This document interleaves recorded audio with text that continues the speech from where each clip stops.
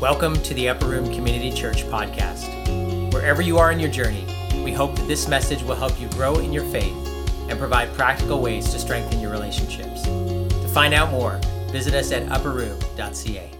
So good to be back here again with you on this side of the pulpit. Although those of you at Vaughan are getting only a virtual image of me, but it's a larger than life one. Next week, for the next 2 weeks, I'll be back with you live. But again, such a joy to be here on this last month, like I was with you in the first month after Vijay's sabbatical. Now for the last month before he comes back, it's a real honor, and I don't take that privilege lightly at all. I don't know about you guys, but I recycle. I recycle regularly, assiduously. I do a lot of hard work in making sure that the right pieces are in the right bins. And in fact, other members of the household that shall remain unnamed, if they put it in the wrong bin, I even fish it out and put it back in the right bin as well. But it wasn't always that way. I remember a time, not too long ago as a matter of fact, where I kind of believed in recycling. I understood the reasons for it, but I never really did it. In fact, my behavior only began to change when belief in recycling became a value. And that value was driven by a conviction of the ecological dimensions of Christian discipleship and the fact that I want to leave a legacy of a better world to my grandchildren. Now you might say, that's very interesting, Sundar, but why talk about this? This is supposed to be a series on prayer. Well, hang in there with me and you'll find out why. See, in the religion that I grew up in, most of the praying was done by the priests and the professionals, and that in a language that most common people did not understand. I certainly didn't. Corporate prayer together by ordinary people was completely unknown. And in terms of my own personal prayer life, I don't remember praying at all. I don't think I even prayed for exams and stuff like that. But then I became a follower of Jesus. I realized that I was actually leaving all religions behind to a relationship with a living God. And the people that were instrumental in my early journey, they prayed, and they prayed in ordinary language, and it seemed like they were actually talking to somebody who was alive. Now, because I was exposed to this, and also because I had a reasonable command of the English language, I learned to pray in public. And I think I prayed appropriately in our youth meetings that we were there. And then when I came to North America with the Power to Change meetings that I was part of, and then when I became part of a local church in Rexdale Alliance Church, I certainly prayed in the corporate prayer meetings. But my personal prayer life was completely non-existent. Until about 3 years before I actually became a pastor full-time, God kick-started that dimension of my life. That's a story for another Sunday, especially the last message in the series. But from that time on, because of 4 significant convictions among many in my life, prayer slowly has moved from being just a belief to something that I value deeply. And these convictions have only deepened that value for prayer. So here's the principle. In prayer, as in recycling, as in every area of life, even things that we believe in and which are true only translate into sustained action when belief becomes value based on strong convictions. Now, I don't know what your prayer journey has been like, but I suspect in a group this big, they're probably as varied as the individuals. So here are some representative statistics that I think will give you some idea what a group of people might be up to when it comes to prayer. For example, I learned that prayer was a deeply ingrained impulse. All kinds of people pray. 84% of people in a North American survey claimed they prayed at least, in this past week, 64% pray more than once a day. And so deeply ingrained is this impulse that even unanswered prayer, and I was quite surprised to read this, even unanswered prayer doesn't seem to deter that impulse. For example, 85% insisted that they could accept God's failure to grant their prayers. 82% don't turn away from God, even when their prayers go unanswered. Only 13% declared they have lost faith because their prayers went unanswered. And if you think that was surprising, I also learned that skeptical agnostics, were probably just one step away from atheists, also pray. Here, look at this guy from the UK. Henry, a 64-year-old in the UK, said he prays every night reading by his bed. He starts by silently reciting the Lord's Prayer. Then he asks for his loved ones to be kept safe and well. Sometimes I include other specific people or suffering groups, he said. Asked if he believed in God, he said, I don't know, but I would describe myself at the skeptical end of agnosticism. I certainly wouldn't classify myself as religious. And yet the guy prays every day, the Lord's Prayer. So it would seem that this desire to pray is deeply ingrained in people. Well, you might say, well, in that case, why are you bothering with a whole series of 4 messages if even atheists who don't even believe in God, not even sure that He's there, pray? Well, the same survey also showed very, very low satisfaction levels. Only 20% of North Americans 45 or older who are somewhat religious cite prayer as their most satisfying or religious experience, which means 80% don't. Henry, for example, said, I worry about it quite a lot. Is it some kind of an insurance policy? Is it superstition? Or is it something real? Hardly very satisfying. Probably a couple of reasons that drive this degree of dissatisfaction. The same survey showed, for example, that a lot of people pray on the run. 1/2 of the adults say that they are increasingly likely to call on God while engaged in activities such as cooking or exercising. I'm not sure I want to eat the food that they made. They combine prayer with daily activities. 1 in 5 pray while doing household chores or cooking. 15% pray while traveling, and 12% pray during exercise or other leisure pursuits. It's not very different among evangelicals. 60% of evangelicals said they prayed on the move while walking or using transport. Now, I suppose prayer walking specifically, that's a different thing, but this is walking to get someplace. Nearly 2/3 admitted to being easily distracted when spending time. So distraction is one big reason for dissatisfaction. Here's another one. Although 87%, this is of evangelicals, agreed that every Christian needs to spend time alone with God on a daily basis, and that without that their faith would suffer. They even believe that. 42% said that they find it difficult to find time on a regular, disciplined basis to pray and read the Bible. So distraction and busyness and hurry seem to be some huge issues. So if I can sum up all this research, so to speak, or surveys, here's a one-line summary of it. From skeptical agnostics to religious evangelicals, there seems to be an innate urge to pray, sustained by some sort of belief. But because it is so far from being a cherished value, it is not a priority that gets the attention it needs, and so remains deeply unsatisfying. That's why a series like this is both timely and both necessary. And what I want to do is to unpack 4 convictions over these 4 weeks that, taken together, have in my life at least worked to move prayer from just a belief to a value, and an increasingly cherished value, and so keeps me committed to pray. Here are the 4 convictions. That prayer will only become a value when we realize that what? That life is war, that apart from Jesus we can do nothing, that the eternal God is Lord of time, and that God speaks to us in His Word, inviting us into a life-giving conversation that transforms us. Those are the 4 convictions we're going to look at, one each weekend. Notice how each of them deals with one of the problems that we encounter in prayer. For example, the life is war conviction will counter this peacetime mentality that leads to a privatized, disengaged life that is very little connected with the mission of Jesus. The second conviction, that apart from Jesus we can do nothing, will deal with the problem of self-sufficiency, what the Bible calls the arm of the flesh. We'll unpack that for you in the next message. The conviction that God is Lord of time will deal with the issue of busyness, especially conquering the tyranny of the urgent, the ruthless pressure of the to-do list in our lives. And fourthly, the fact that God can speak to us and we can dialogue with Him counters the boredom that comes from mechanical, meaningless repetition and jargon-laden prayer.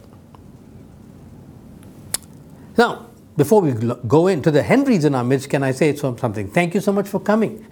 You're probably one of those people who does pray once in a while, even though you may be at the agnostic end of the spectrum. Wherever you are on your journey with Christ, I think as you listen to these 4 convictions, they'll probably deepen your prayer life to take it to the next level. So thank you for coming today. Continue to come and hear us out for these 4 weeks as well.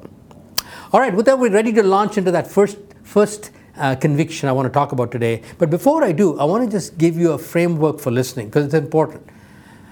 As we are going through this, you might find yourself saying, how am I going to remember all this stuff? This is too much.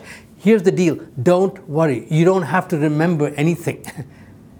Think of it as if we are going to Florida for the first time and you don't know how to get there, but I'm driving and I want you to follow me. I don't want you at any point to worry about how you got so far. I just want you to pay attention to me so you're following me where I'm going. That way you get to Florida. The destination is what's important. I want to lead you by the end of this message to this conviction that we're going to be talking about today. Now, of course, later on, if you want to take somebody there If you want to go there yourself by yourself, then yes, you didn't need to do more. But for now, it's not your memory that is important. It's your attention that needs to be riveted. So that's all I'm asking you to do. Follow me like you would follow somebody in a car if they were going someplace where you wanted to go but didn't know how to get there. All right? Here's the conviction we'll look at today. We live in North America. We have this unusual luxury of living in a country that doesn't know what wartime is like. Other than our Canadian Armed Forces personnel and the people in our country who've come from war-torn countries like Syria and Iraq, most of us, we lived in peace. And what this peacetime mentality has done has blinded us to the reality of another war 24/7 that we are waging, but we don't even know what it is. And the Bible makes it very clear from the very beginning. The first 2 chapters of the Bible are the story of God creating. He created the universe, He created the earth, and He created human beings, the apex of His creation. He made them in His image, and He gave them a mission on earth to rule and subdue creation for the benefit of humanity, for the glory of God, depending upon God for the wisdom to do it. Well, chapter 3, immediately, we come up against our enemy. Satan enters the picture, launches a broadside attack on the character of God and the Word of God, and persuades our first humans to assert the independence of God, rebelling against Him and saying, no, we will do it with our own wisdom. The resulting chaos created internal alienation, relational chaos, and fracture of their relationship with God. Fast forward a couple of millennia or more until Jesus comes to earth. Jesus came in the fulfillment of 2,000 years of history of the Jewish people to accomplish the work of redemption, to restore creation to its original intention by God. At the very beginning of His mission, His biographers record that He engaged with the devil, who tried to dissuade Him in exactly the same way that He did with Adam and Eve. And as Jesus nears the end of His life, crucifixion and resurrection, the means by which He accomplished His redemptive mission, one of His disciples, Peter, when he heard that this Jesus was not going to be the kind of Messiah they were expecting, but who was going to suffer and die, he said, no, Lord, we don't want that to happen to you. You know what Jesus said to him? Get you behind me, Satan. So Satan, through one of his disciples, was trying to dissuade Jesus from His mission. And Judas, whom we all know is a disciple that betrayed Jesus, the evangelists, the recorders of the biographies of Jesus tell us that it was Satan who entered into the heart of Jesus. So he was there throughout the whole process. But the Gospels end with an account of the death of Jesus, the resurrection of Jesus, and He accomplishes His final victory over the forces of darkness. And then He gives a commission to His disciples, which I'll look in a moment. But one of the great leaders of the early church, whose name was the Apostle Paul, he sums it all up when he says it in these words. He says, stand therefore.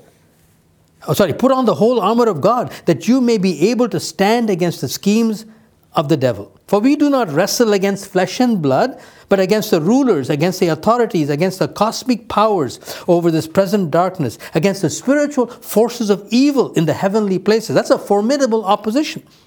Therefore, take up the whole armor of God, that you may be able to withstand in the evil day, and having done all, to stand firm. Stand therefore, having fastened on, here comes the weapon, the belt of truth, the breastplate of righteousness, and a shoes for your feet, having put on the readiness given by the gospel of peace. In all circumstances, take up the shield of faith, with which you can extinguish the flaming darts of the evil one, and take the helmet of salvation and the sword of the Spirit, which is the word of God, praying at all times in the Spirit with all prayer and supplication. To that end, keep alert with all perseverance, making supplication for all the saints and also for me. That's a pretty clear statement of the warfare that we're in. You see, there are human agents that form the delivery system for this warfare. A recent study by the British government showed that Christianity was probably the most persecuted religion in the world, reaching genocidal proportions in certain parts of the world. And even in our country, the judicial and the legislative system of our country is mounting ruthless attacks to limit the expressions of freedom of Christians and their convictions in our own country at this time. But, be that as it may, behind all of this, says the Apostle Paul, 24/7 warfare is being waged against the church by the spiritual forces of darkness in the invisible realm. So the human persecutors and the human oppressors are not the real enemy for us. It is what is going on in the heavenly realms. And the fundamental strategy, that we find in the verses that were read for us is prayer. Notice the tense. Prayer is not just one more of the weapons. He lists all the weapons and then he changes the tense to praying in the Holy Spirit. The word praying is in a participle. It governs all the other phrases. It means that all those other weapons, we put them on and we deploy them, especially the sword of the Spirit, in prayer. So prayer becomes the foundational strategy when it comes to engaging in this spiritual warfare. Now, what do we pray about?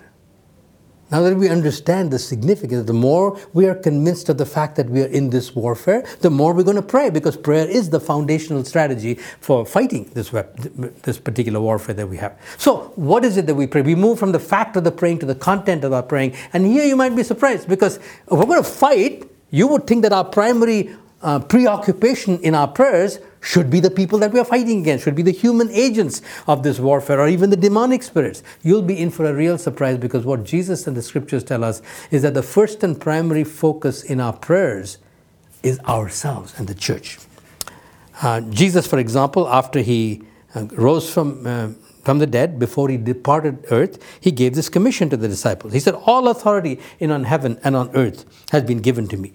Go therefore and make disciples of all nations, baptizing them in the name of the Father and of the Son and of the Holy Spirit, teaching them to observe all that I have commanded you. And behold, I am with you always to the end of the age."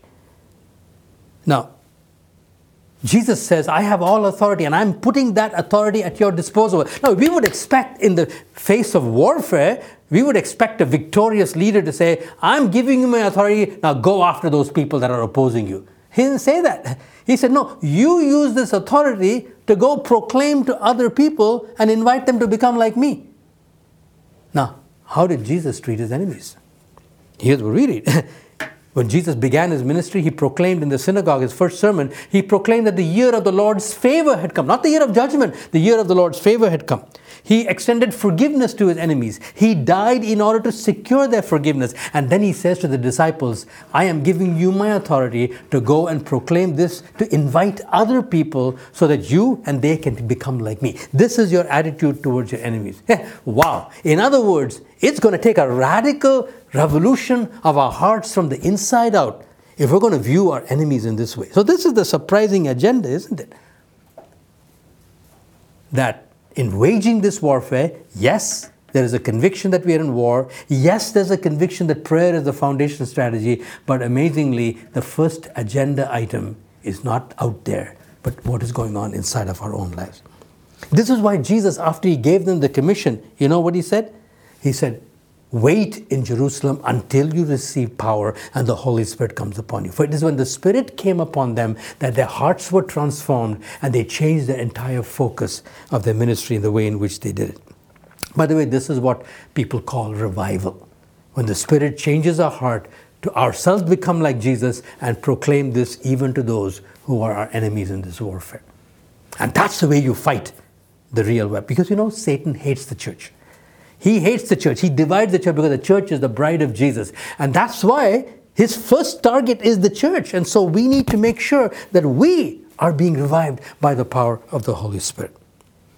So it's helpful for us to take a look at what happened when the Holy Spirit did come. For the disciples did what Jesus told them to do. They waited in the upper room. They sang, they worshiped, they prayed. And the Spirit came upon them. And look what happened to the church. So before he ever sent them out on this mission, he said, you need to be transformed. Look at what happened to them. It says they devoted, this early church, they devoted themselves to the apostles' teaching, to the fellowship, to the breaking of bread and prayers. And all who believed were together and had all things in common. And they were selling their possessions and belongings and distributing the proceeds to all as any had need. And day by day, attending the temple together and baking bread in their homes, they received the food with glad and generous hearts, praising God and having favor with all the people, and the Lord added to their number day by day those who were being saved. What characterized these people? What were the changes that took place in them? First of all, it says they devoted themselves to the apostles' teaching. In other words, they embarked on a journey of doctrinal maturity. As the apostles would teach them that Jesus, his life, his death, and his resurrection was actually what the entire scriptures was all about. They were understanding now what the grand narrative of the entire Old Testament, as we call it, is and where they fit into it. That's devoting themselves to apostles' doctrine. Then they devoted themselves to prayer and the breaking of bread. That's the celebration of communion. So this is a devotion to worship. Corporate worship became very important in their lives. And then thirdly, it says they devoted themselves to the fellowship. Now, this fellowship has very little to do with a 30-minute party, chomping on chips and having a few good conversations with people, though there's nothing wrong with that. It's much beyond that. It's the word koinonia, translated fellowship, which actually means a common sharing. Because basically what's mine, yours, and what's yours is mine, whether it's come to time, energy, or resources. And the particular illustration he gives here is that there were many poor people amongst them who became followers of Jesus. And so those who were better off, whenever they came face to face with a need, they liquidated whatever they had and were able to supply these people. That was true fellowship. And where did they learn these needs? Because it also says they extended their fellowship into homes. Close heart-to-heart connections over glad and happy meals together. Their homes became instruments for forging heart-to-heart relationships, because in that context they found out about the needs of the people and were able to bless them. And as a result of this, look what happened. The Lord kept adding people. Evangelism happened as the community was revived and became attractive to the people around him. And I love the word devoted. They didn't dabble in it like in a smorgasbord. They were devoted. You want to know the difference between devoted and dabbling? Take a look at this sentence. Pastor Sundar is really devoted to his family. Or how about Pastor Sundar just dabbles with his family? You get the picture, right? They were not dabbling in these things. They were completely devoted to them. So if any one of us has any doubt that the church needs revival, the church in North America, well, let's look at the contrast between this and what a typical North American church is like. Now, any particular thing that I say may not apply to anybody here, but this is I'm stepping back and look at the North American church as a whole, and we're part of it. First of all, we've not settled the issue of even being in church on a regular basis. Every Sunday is a new decision whether we're going to come or not. Is that dabbling or is it devoted? And when we do come, considered okay to just come 5 minutes, 10 minutes, 15 minutes, 20 minutes late, miss a large section of the opening singing part of our worship. Probably something that we wouldn't dare to do if we were meeting with our boss or at important meetings at work. But the question is, are we devoted to harnessing every single element of what the worship teams have put together to make us connect with God, or do we dabble in it? How about prayer? I remember, and not too long ago, I was speaking in another country. It was at a prayer meeting before the main service started. And truth to tell, the wife of the leader of the denomination in the midst of the prayer meeting was busy texting. Devoted or dabbling in prayer? And how about to the Apostles' Doctrine, when the preaching of the word starts? Are we giving our entire attention to that preaching, or is that ever-present smartphone ready as soon as it buzzes for us to take a look at what's happening? Devoted or dabbling to the Apostles' Doctrine? And what about fellowship? A quick 10-minute, 15-minute conversation, and that too often with just our own inner circle, and we go away Sunday after Sunday not any further connected in heart to even one person. Or is there an opportunity for some kind of a deep, focused conversation with at least one person where we get to know them a little bit better, so maybe time, energy, and other resources might be used to bless those people, whether it's in the lobby of the church or in a small group that you might be part of. Now, don't get me wrong. My point in confronting us, if you will, with this contrast between the typical North American church and this revived community has nothing to do with scolding you or motivating you. This church didn't happen this way because Peter got up and scolded the people and said, you guys should know better by now, you're followers of Jesus. No. It's not happened that way. It happened because the Holy Spirit came upon them. This church became this kind of a church. Why? It is the work of the Spirit given in response to prayer in the light of the promise that Jesus came to baptize us with the Holy Spirit. That's the only point of this contrast. I've spelled out this contrast as honestly as I can, not to scold us, not even to exhort us, but to drive within us the conviction that we need revival. That's why we need to pray. That's why the first agenda has to be revival.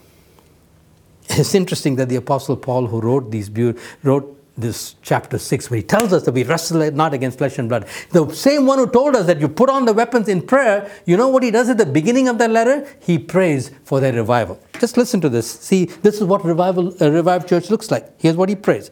I don't cease to give thanks for you, remembering you in my prayers, that the God of our Lord Jesus Christ, the Father of glory, may give you the spirit of wisdom and of revelation in the knowledge of him, having the eyes of your hearts enlightened, that you may know what is the hope to which he has called you, what are the riches of his glorious inheritance in the saints, and what is the immeasurable greatness of his power towards us who believe, according to the working of his great might that he worked in Christ when he raised him from the dead and seated him at his right hand in the heavenly places, far above all rule and authority and power and dominion, the very people that he said you're going to be fighting against, and above every name that is named, not only in this age, but also in the one to come.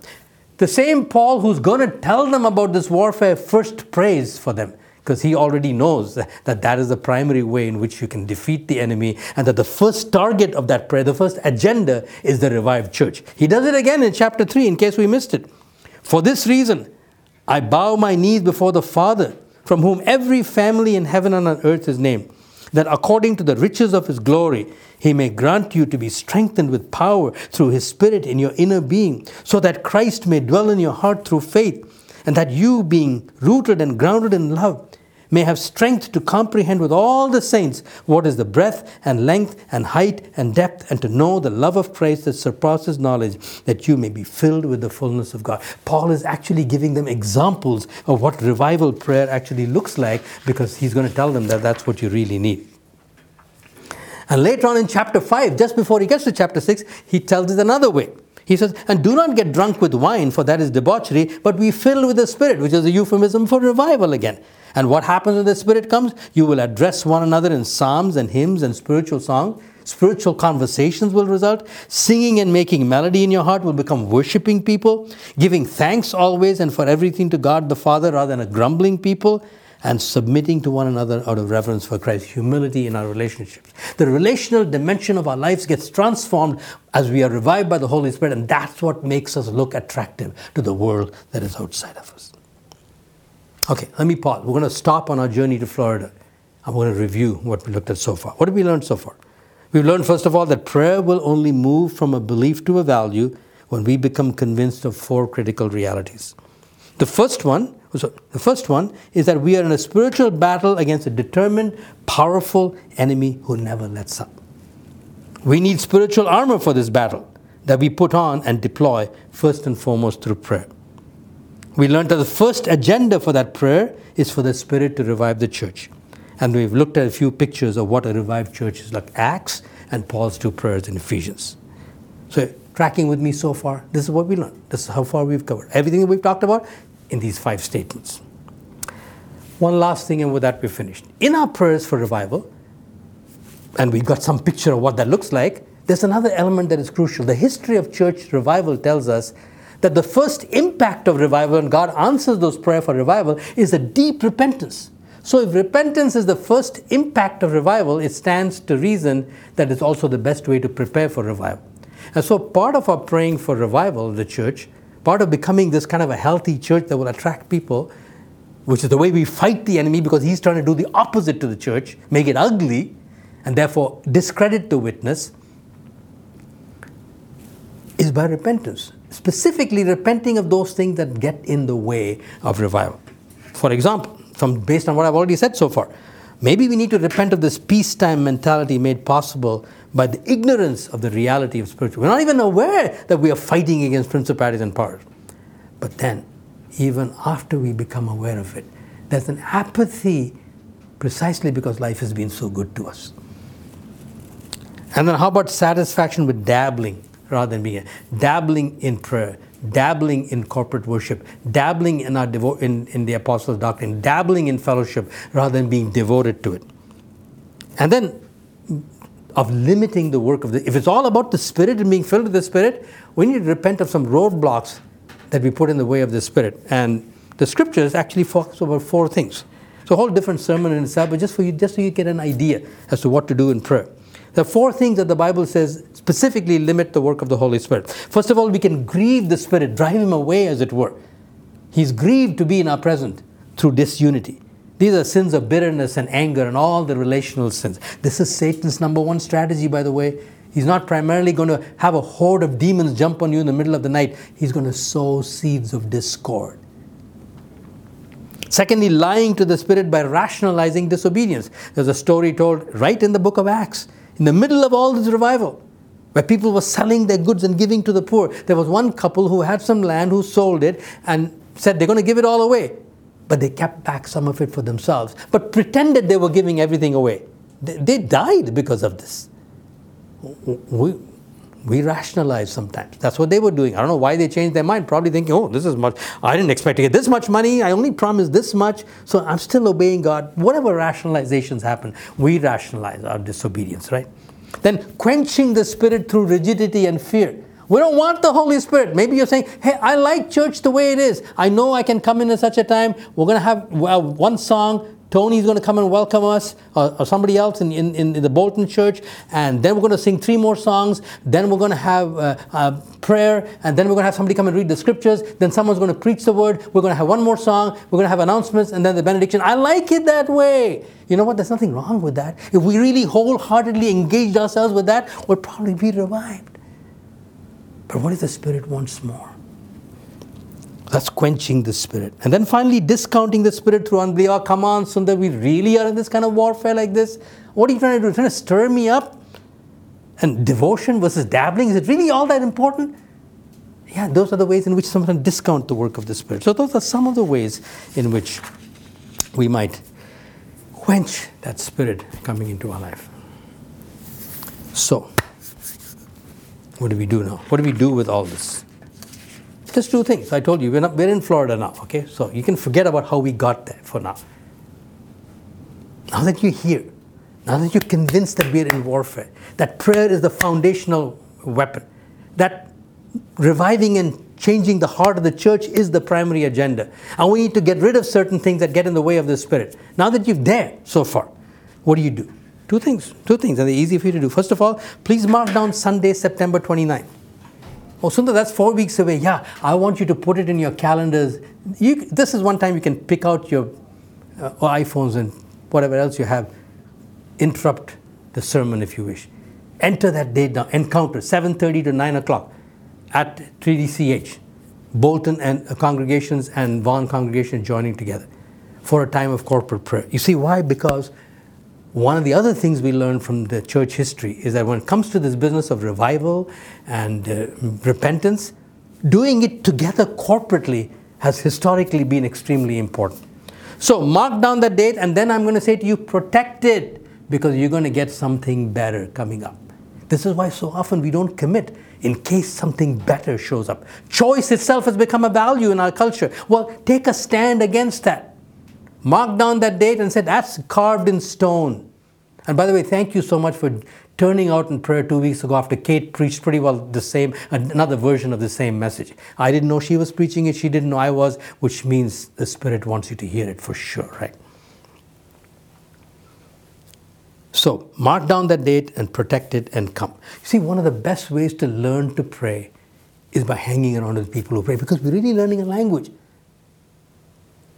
And if we hang around people who are praying for revival, if we hang around people who are learning to repent of the sins that quench the Spirit, if we hang around people who are crying out to God for more, who are not satisfied with dabbling but who want to devote themselves, then slowly we'll learn to pray those prayers. And it's okay, you're learning a new language. You don't have to be original. You just have to be true to Scriptures.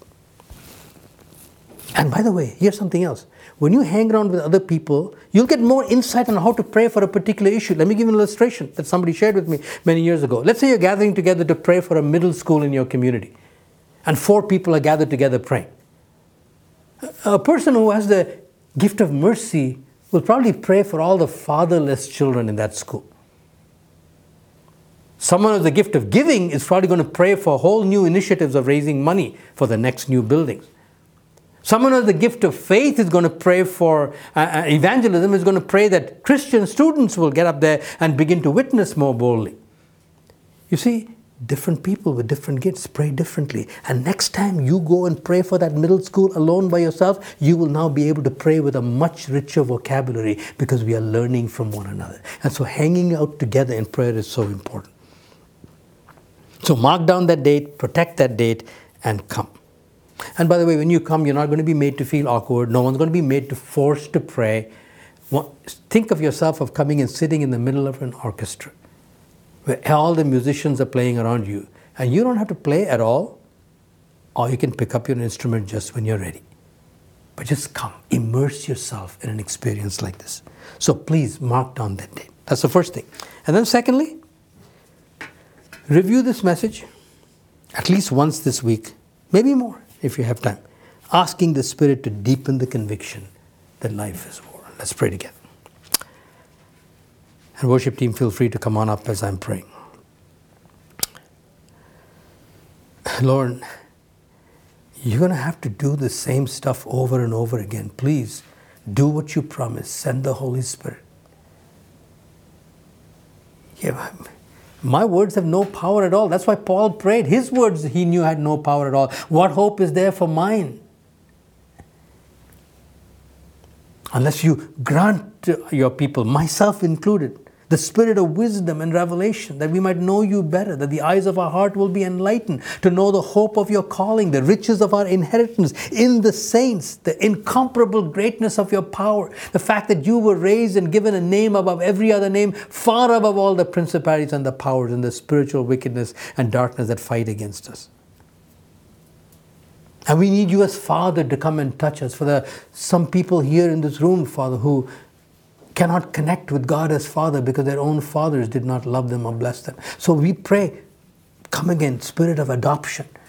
Let the love of the Father be poured into our hearts so that together with all the saints, we may know the length, the breadth, the height, and the depth of the love of Christ. And we pray that this kind of glad fellowship, that you will take 30-minute parties and small groups and explode them to the level of fellowship that we couldn't have even imagined, Father, but only because you can do it. We are asking you to do big, big things because our enemy is huge and we're small. We need you, Jesus. So will you please come and revive us and use the song that is going to be led right now to combine music and poetry to again quicken faith within our hearts and find new channels with which to express our longing for your presence in Jesus' name. Amen.